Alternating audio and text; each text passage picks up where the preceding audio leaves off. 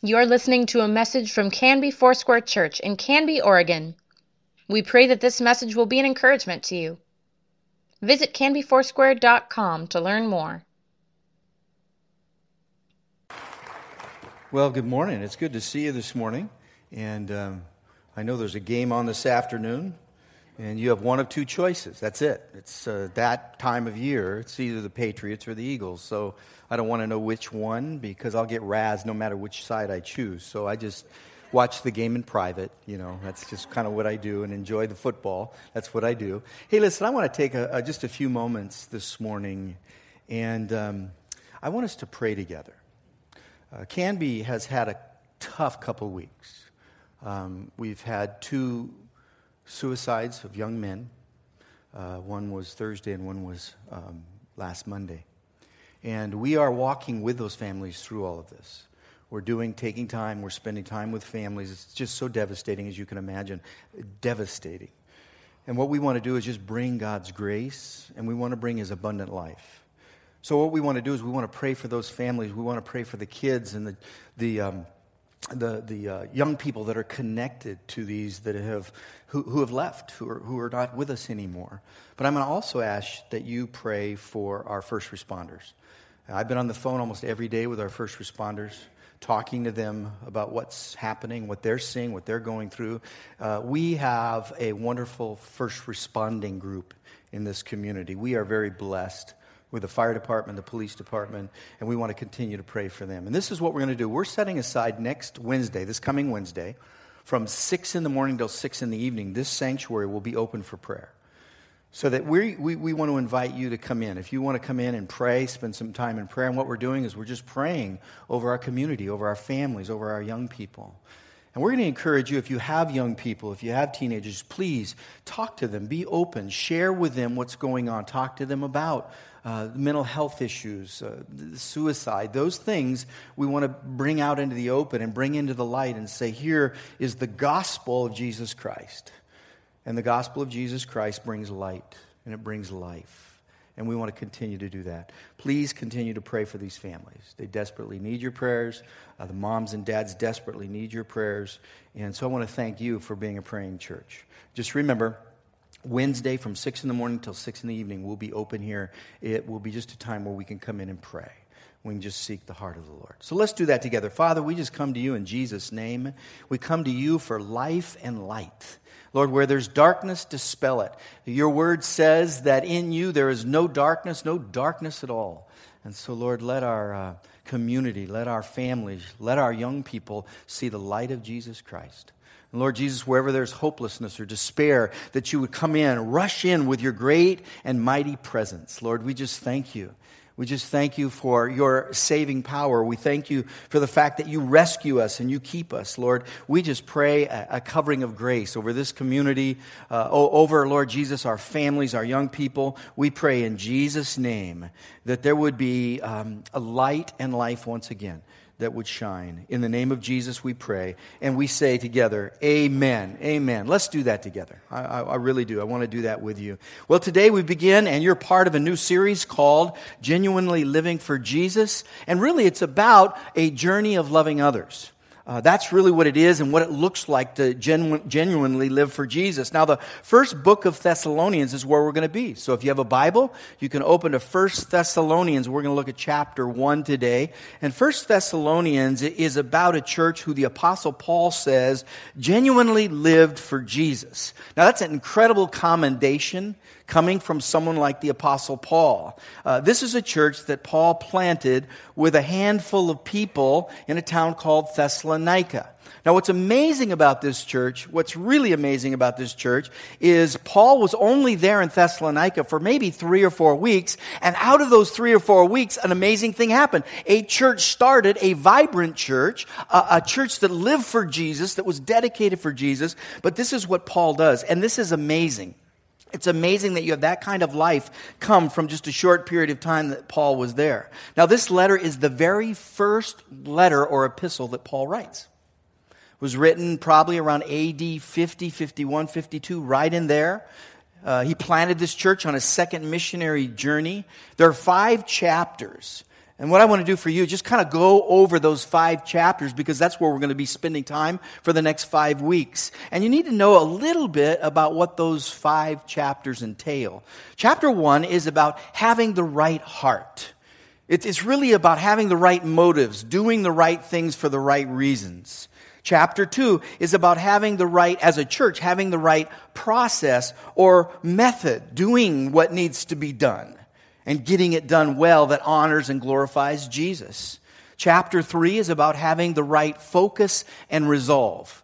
You know, sometimes we can have these great initiatives, but they stop halfway through because it gets hard and it gets difficult, it gets tough. And what Paul says here in this particular chapter, chapter 3, he says, hey, endure. Just endure. Have patience. Have a resolve to follow Jesus Christ. And that's really what we probably need to hear today as well. Just follow Jesus Christ. Chapter 4 is about having the right Lord and serving Him well. What does it look like to serve Jesus well? And then chapter 5 is about having the right frame of mind. And the right frame of mind in chapter 5 is, hey, it isn't all about what's going on right now, today. It's about the second coming of Jesus Christ and that He is coming again. And that's what the Apostle Paul says. Jesus is coming again. And he tells this young church, because they were young at the time that he wrote this letter, he tells them, listen, have the right frame of mind. Have the right perspective that Jesus Christ is coming again, so you have that kind of hope. When you read these 5 chapters, there's a purpose here. In fact, there's probably a threefold purpose. The best I can tell when I read 1 Thessalonians and 2 Thessalonians, there's some good meat here. There's some good things to take a hold of. In 1 Thessalonians, he tells us 3 things. One is, he writes this letter to ground them in the great truths of the Christian faith. Now, isn't this great? It's wonderful because he has this young community of believers. He hasn't been removed from them very long, and he writes back to them and says, here, I want to talk to you about what it means to have faith in Jesus Christ, what it means to live out that faith in community. And that's really what he does. That's one of the purposes he writes. Another one is to inform them and remind them of the Lord's return. That's one reason I like 1 Thessalonians, is because that's what the Apostle Paul does. And he kind of weaves it in to his teachings. You'll hear it a few times, but really you hear the trumpet sounds in chapter 5. And so Paul reminds this young group, hey, this is why you're here. This is the purpose. Keep these things in mind. And the third thing is to challenge them not to give up. Basically what he's saying is you got to stick with it. And isn't interesting, in most of Paul's writings, that always plays into what he says. As far as his encouragement, he's always saying, hey, stick with it. Hold on. Stay with it. Just keep walking. And you'll be rewarded. And that's really what the Apostle Paul wants us to know through the book of 1 Thessalonians. So what I want you to do is, if you have your Bible, open your Bible to 1 Thessalonians chapter 1, and we're going to read verses 1 through 10. I love this passage of Scripture. In fact, 1 Thessalonians is one of my favorite of all time. In fact, next week, we're going to go to chapter 2. Chapter 2 was the first passage of Scripture I preached on at New Life Foursquare, KMB Foursquare, when I came 30 years ago. So I see just it's beautiful. And I love the way that Paul says, you guys are great people. You are such a great church. And I love you so much. And he declares that love. And by the way, this is one book that he is probably the most transparent about his feelings towards this church. You know, there are other things that he writes, and it's pretty theological, doctrinal, and that's good. But here he just begins to tell them how much he loves them and how much he appreciates them. Probably another place that I would go as far as his transparency and love would be the book of Philemon, and what he says about how much he loves Onesimus. Well, he does similar things in 1 Thessalonians. So see what you think when you read this passage of Scripture, beginning at verse 1. Paul, Silas, and Timothy to the church of the Thessalonians in God and Father and the Lord Jesus Christ. Grace and peace to you. We always thank God for you and continually mention you in our prayers. We remember before our God and Father your work produced by faith, your labor prompted by love, and your endurance inspired by hope. Faith, hope, and love in our Lord Jesus Christ. For we know, brothers and sisters, loved by God, that He has chosen you. What an assurance. What a beautiful thing. Because our gospel came to you not simply with words, but also with power, with the Holy Spirit and deep conviction. You know how we lived among you for your sake. You became imitators of us and of the Lord. For you welcomed the message in the midst of severe suffering with the joy given by the Holy Spirit. And so you became a model to all the believers in Macedonia and Achaia. The Lord's message rang out from you, not only in Macedonia and Achaia. Your faith in God has become known everywhere. Therefore, we do not need to say anything about it, for they themselves report what kind of reception you gave us. They tell how you turned to God from idols to serve the living and true God, and to wait for His Son from heaven, whom He raised from the dead, Jesus, who rescues us from the coming wrath. Isn't that beautiful? I mean, 10 verses. How much can you pack into 10 verses? He packs a lot in these 10 verses. And what I want to do with you is just maybe unpack it a little bit and look at it and see what is he saying here. So what are some of the principles that we can learn from their example, the church of Thessalonica? What are the examples here that we can pick up on? Number one is this: they worked with the right heart.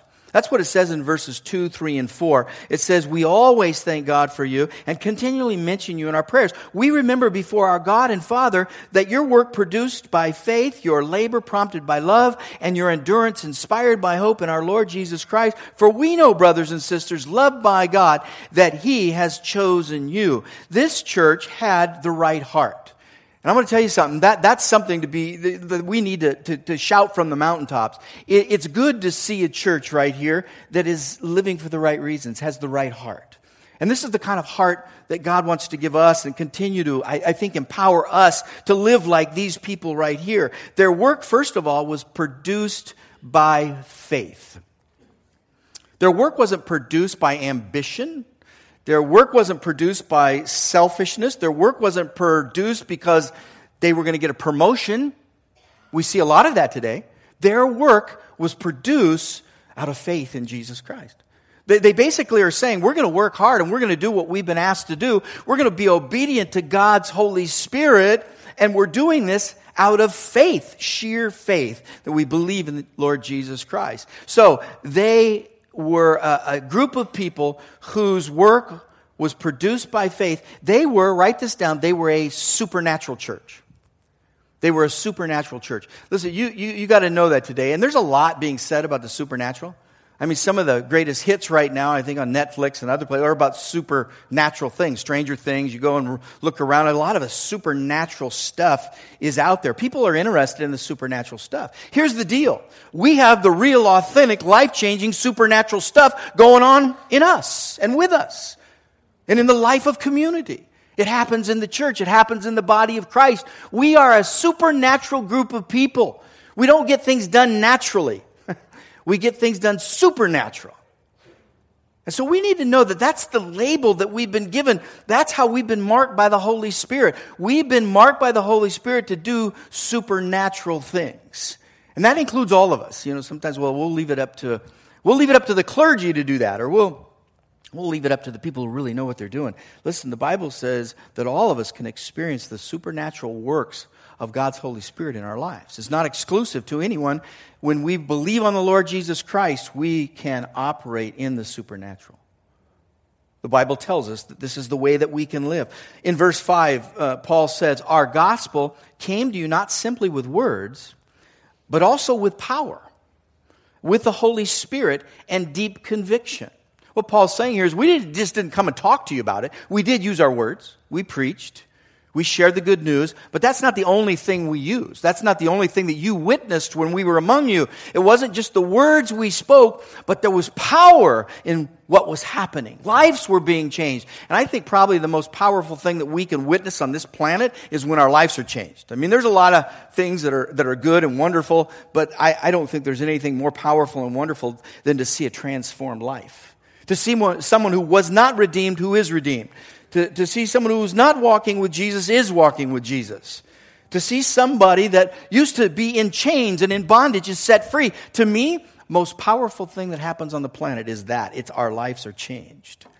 And Paul said, when I came to you that way. Not just using my words, but you witnessed the power of the Holy Spirit changing lives. And that's what he says. He says, I came not only with the words and with power, but we came with the Holy Spirit. And this is really about being filled with the Holy Spirit. In Ephesians chapter 4, it talks to us about constantly being filled with the Holy Spirit. I don't know what your practice is. I don't know what your discipline is. But I do know that a rule of life for me is that when I wake up in the morning, I want to practice the gifts and the power of God's Holy Spirit. So I just begin to speak in the name of Jesus. I begin to speak in the gifted tongue that He's given me. I just begin to speak because what I want to know is I want to know and see the power of God's Holy Spirit. And I want to tell you this, the power of God's Holy Spirit is a power that is with you wherever you go. Even when you're alone, even when you're by yourself, even when you don't think anyone else cares or notices, the Holy Spirit of God is with you. He says, I will never leave you, I will never forsake you. I don't know how tremendous you've experienced, in a tremendous way you've experienced that. I have in a lot of different ways, just feeling totally, by myself, alone. And then, wow, the presence of the Holy Spirit comes in like a flood. And then it says here, Paul says, and it also comes with deep conviction. That's where life changes. It's that deep conviction that we are the church of Jesus Christ, and we believe His presence is here working in us and through us. That's our declaration. I'll say it again. We believe His presence is here working in and through us. That's what happens in community. That's what happens in life. Jesus, listen to this, I love this. Jesus is attracted to where believers are. Jesus wants to be where you are and where you are with other believers. He wants to be there. The Word says where 2 or 3 of you are gathered. Hey, I want to hang out. I want to be with you. And the promise is that He'll never leave us or forsake us. That He will never leave us or forsake us.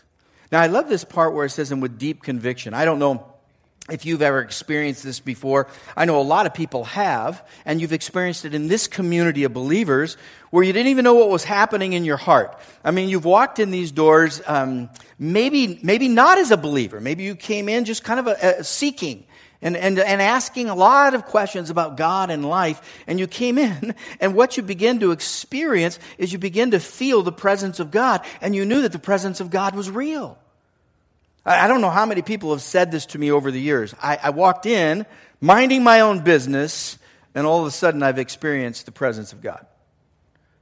And one of the first reactions is like, what is this, what is this salty substance, Why am I crying? By the way, do you notice that there's a bunch of these laying around and others? It's on purpose. Because I'll tell you, when the Holy Spirit moves in our lives, when we are deeply convicted, that's one of the things that happens. I had a guy tell me it was just a few years ago. He was seeking the Lord. We were in a great conversation about God and about Jesus and about the universe and about the Bible and about everything you could talk about. And I just would listen and ask questions, and he loved it. And one day he came to church, and he said, I innocently walked into that building, and then when he left, he texted me, and he had a few, he said, What just happened to me? He said, he used some colorful language, but he said, what just happened to me? He said, I was minding my own business, and all of a sudden, I feel warm from the top of my head to the bottom of my feet. What happened to me? I said, what do you think happened to you? And he writes back in big bold print, God, and exclamation. I said, yeah, probably. I sent back, I said, why don't we talk about it? We'll sit down and talk about it. Wow, we did. We talked about that, and he came to faith in Jesus Christ the next week. He said, man, I can't ignore this. This is something that's changed my life. This is a relationship that changed my life. So here's what's happening to you. If you experience that, the Holy Spirit is embracing you with God's love.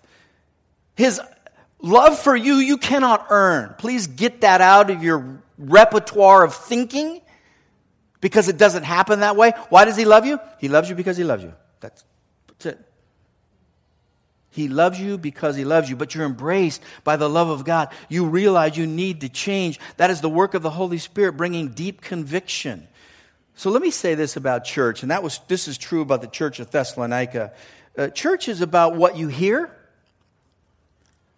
It's about what you see going on around you. The encouragement you get when you see the interaction of other brothers and sisters and other folks in the faith, and it's about what you feel.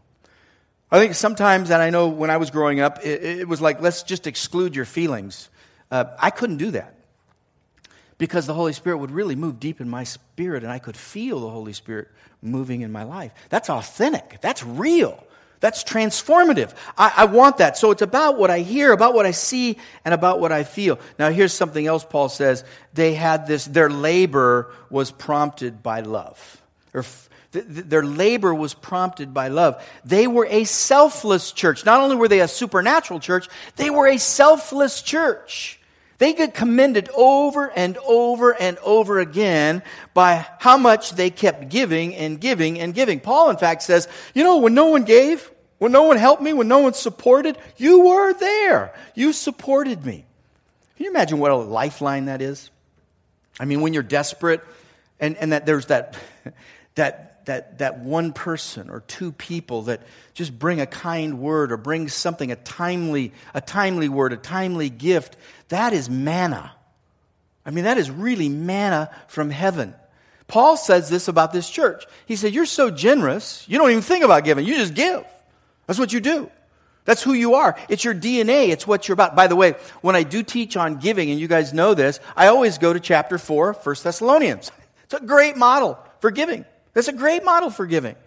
But Paul says, you guys just keep giving and giving and giving. I don't know if you ever heard this story. It was during the First World War. And there was a medic that knew he had to run over to where a grenade had gone off. And he had gone over there and he saw the devastation. He just looked and he saw the devastation, human carnage. And he tried to find out who was alive and who was dead. And what a horrible thing that is, but he did. And he looked down and he saw one young man was still alive, but he was missing his arm. His arm was gone. And he thought to himself, I got to tell him. I need to tell him the truth. I need to tell him what's happening. And so he leaned down and he whispered in his ear, he said, you lost your arm. You lost your arm. And immediately he shot back and he said, I didn't lose my arm, I gave my arm. I didn't lose it. I gave it. I gave it. What a perspective. Jesus didn't lose his life, he gave his life. There's a huge difference. And there's a huge difference in our perspective on how we look at life. Do we think about losing time? Or do we think about giving time? When we're asked to serve, when we're asked to do something, is it like we calculate and say, man, I'm going to be losing some time here? Well, you can think of it that way. You can think of it that way. Or do you look at it and say, wow, I'm giving time, man. I'm giving time. Do you think about when you give money, are you losing money or are you giving money? My giving is an investment into God's kingdom. And I have to say this, there's a lot of things that I struggled with over the years. There are a lot of things that I bumped up against in my faith, just kind of really grappling with it, hard stuff. Just wondering and thinking and working through it. But this one thing has not been a struggle for me. And that is when I give to the kingdom and I give an investment, and it is the best investment on the planet that has lasted longer than the stock market. Always. And that's not hyperbole. That's not just, I'm not jerking you around when I say that. Well, yeah, you've got to say that. You're a pastor. No, not really. I don't have to say that. I love it because I get to invest. Listen, I don't do what I do to lose something. I choose to give something because it's an investment. How do you look at your life? How do you look at your time? How do you look at your resources? This church in Thessalonica had this whole thing of, you know what? We're not losing anything. We're gaining. We're giving and we're gaining. So something else happens here. Their labor was prompted by love, but here's something else. Their endurance inspired by hope. They were a steadfast church. They stayed steadfast because they trusted in what God was doing in their life, and there would be good fruit, a reward. That's hope. That keeps us going. You know what? Right now, I'm going to say this. Right now, there are a lot of people right now in our community that need you to hope for them because they can't hope for themselves. These places that I've showed up in the last 10 days in people's homes, in their houses, in their relationships, what do they need? They need someone just to come alongside and bring hope when it's hard for them to hope for themselves, when it's hard for them to hope for their future. People need people like you that hope for them. I'm going to tell you this. Maybe you have just a little bit of hope. That's okay. You can still give it. Somebody needs your hope.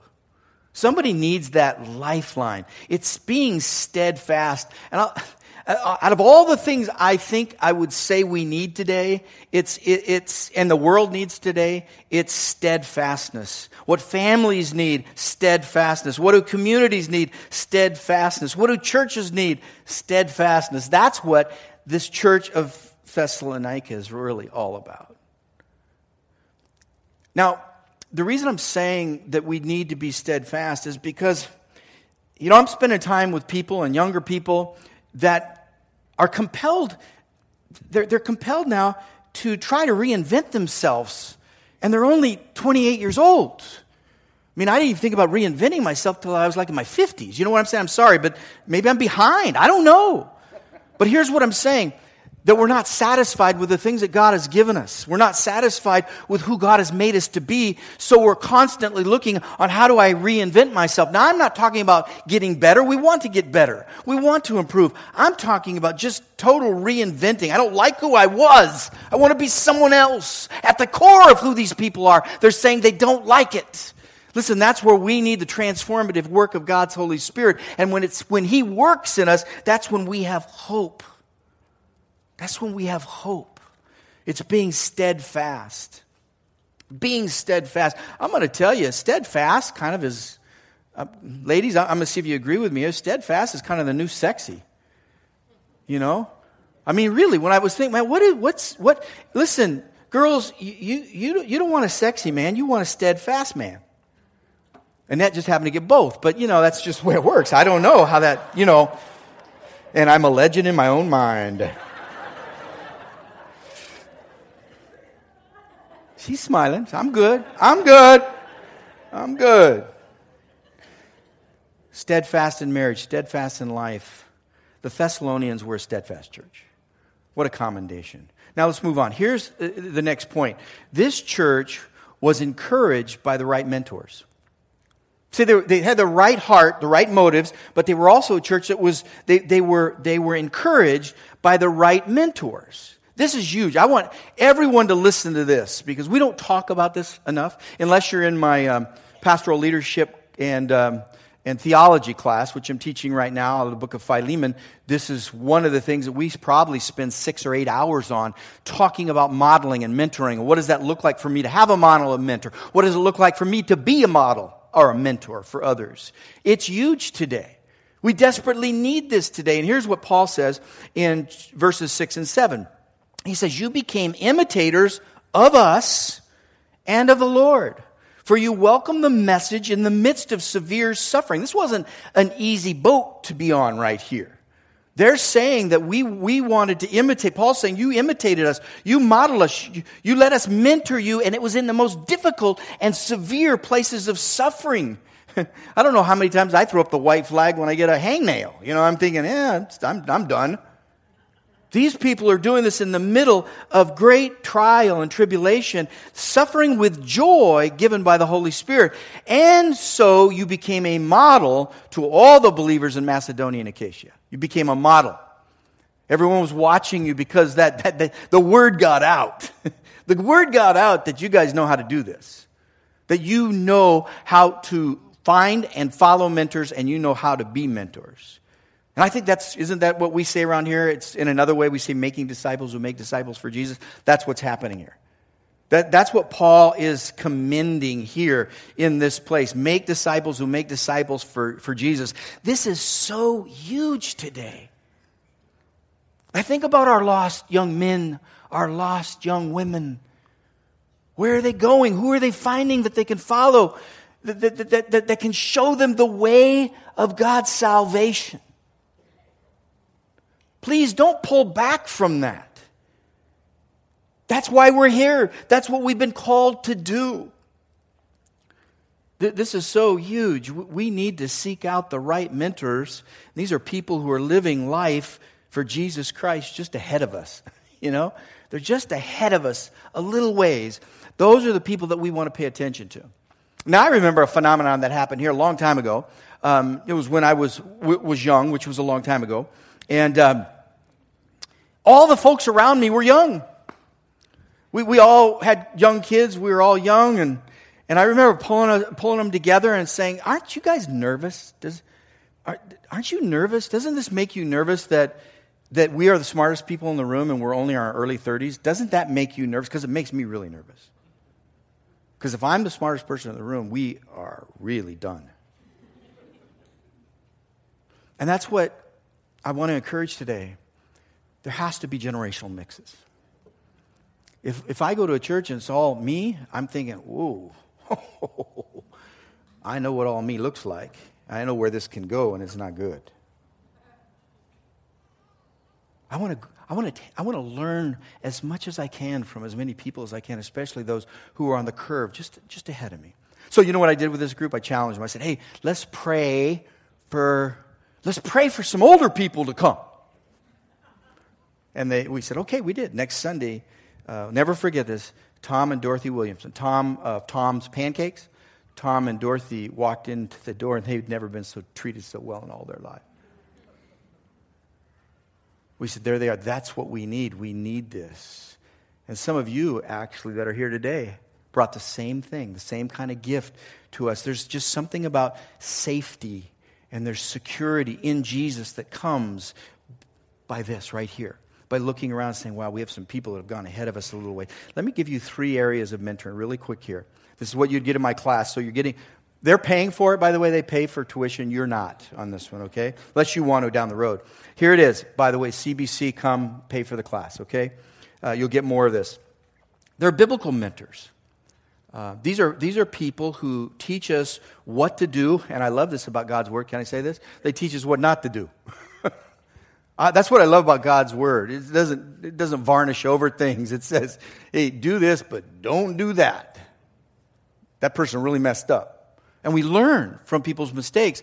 Biblical mentors are invaluable. That's why we read God's Word. Paul mentors Timothy and Titus. He says right here, Jesus, he did pretty good.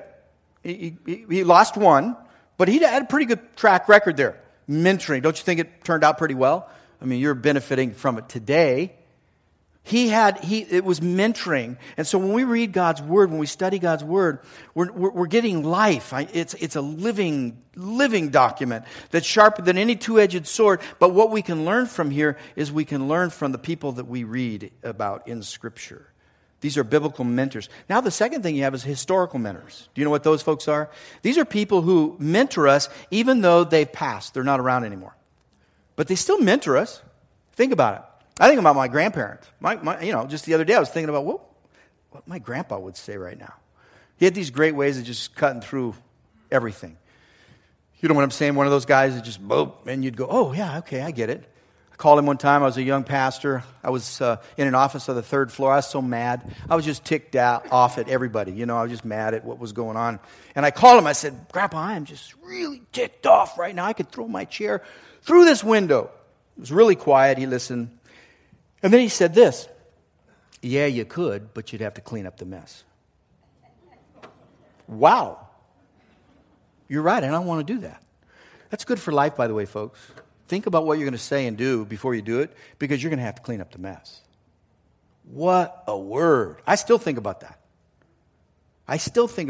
There are people that are in our lives that are gone. They've passed. Old pastors, old leaders, these folks that were in our lives they're still speaking to us.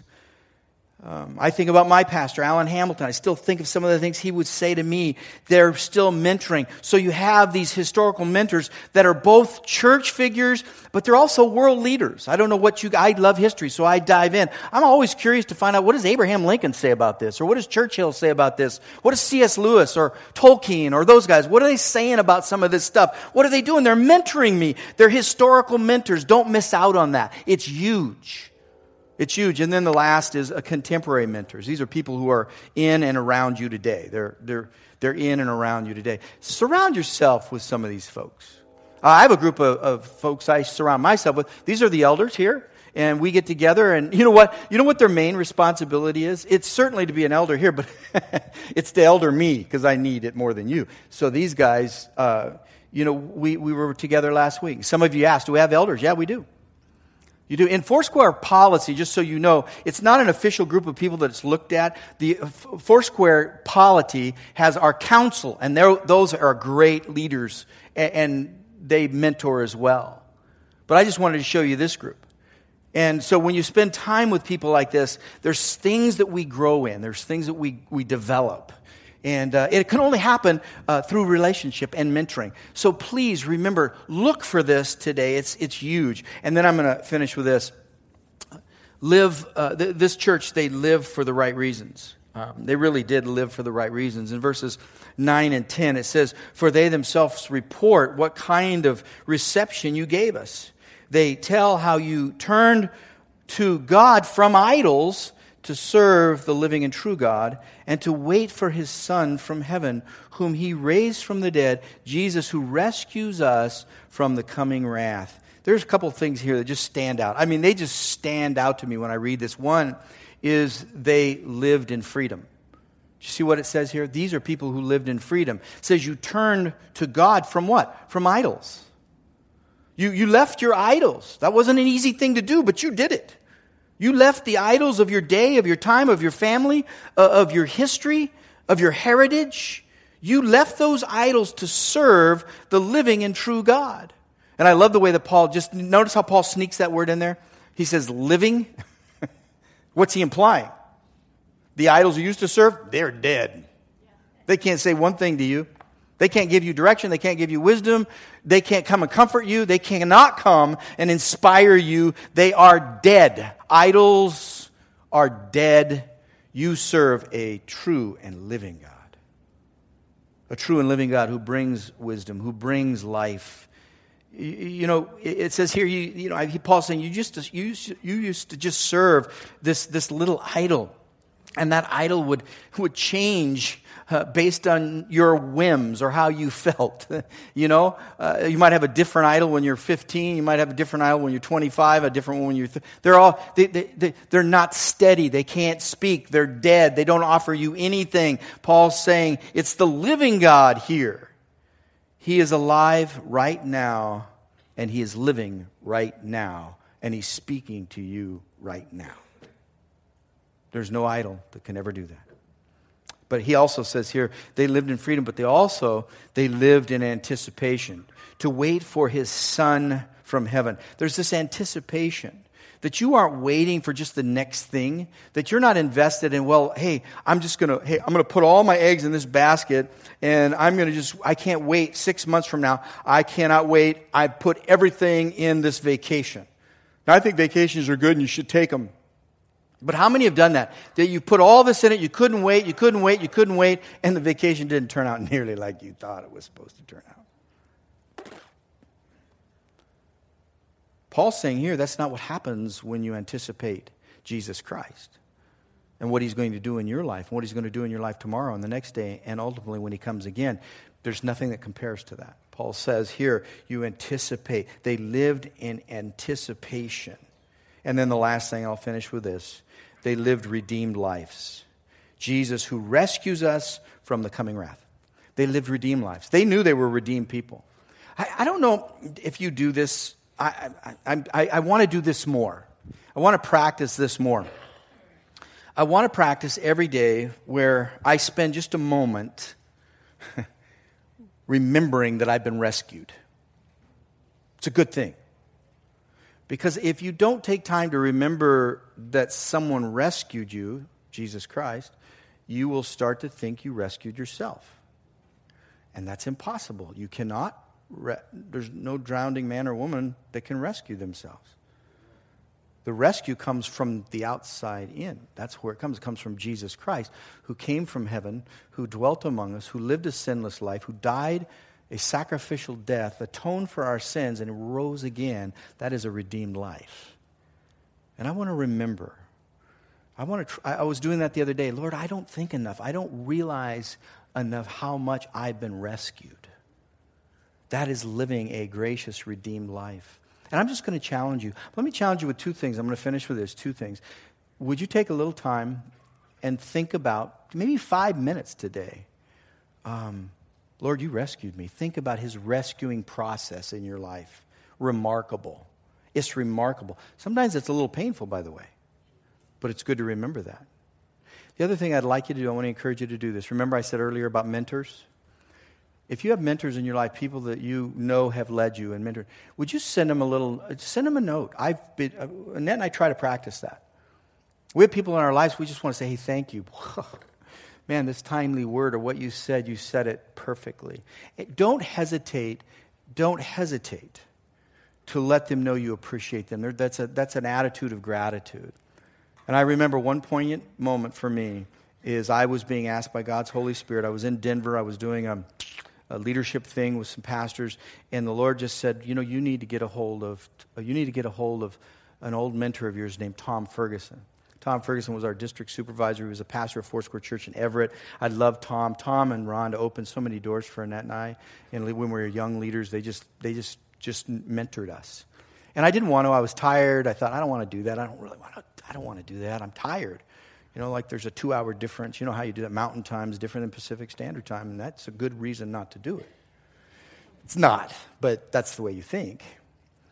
And so I picked up the phone, and I called Tom. And I said, Tom, I just need to tell you how much Annette and I love you and Rhonda and appreciate you, how much you've done for us, how many doors you opened for us, the opportunities you gave us to lead and to be fruitful. You did it. You helped us. Of course, guys like that say, oh, no, you guys did it. You know how that goes. It's that kind of conversation. And I said, no, I just need to call you, tell you I love you. Thank you. Thank you. Hung up the phone the next morning and went to this meeting. When I got to this meeting, the first news I heard is that Tom passed away that night. Went to be with Jesus after our conversation. It was like within 15 or 20 minutes. He was not in Everett. He was in heaven. Heaven's a lot better than Everett. And I went, wow, Jesus, thank you. Because I got to tell him something, probably the last person. What a privilege that is. Tell that person that's given you an opportunity, who has made a way for you, tell him thank you. Jesus, we want to thank you today for your redemption in our life, that you have rescued us. We're all too weak to rescue ourselves. We don't have even that kind of creativity or intelligence to be able to rescue ourselves. Anytime we try, we just get further and further in trouble. But you came along, and you redeemed us. And we thank you for that redemption in our lives.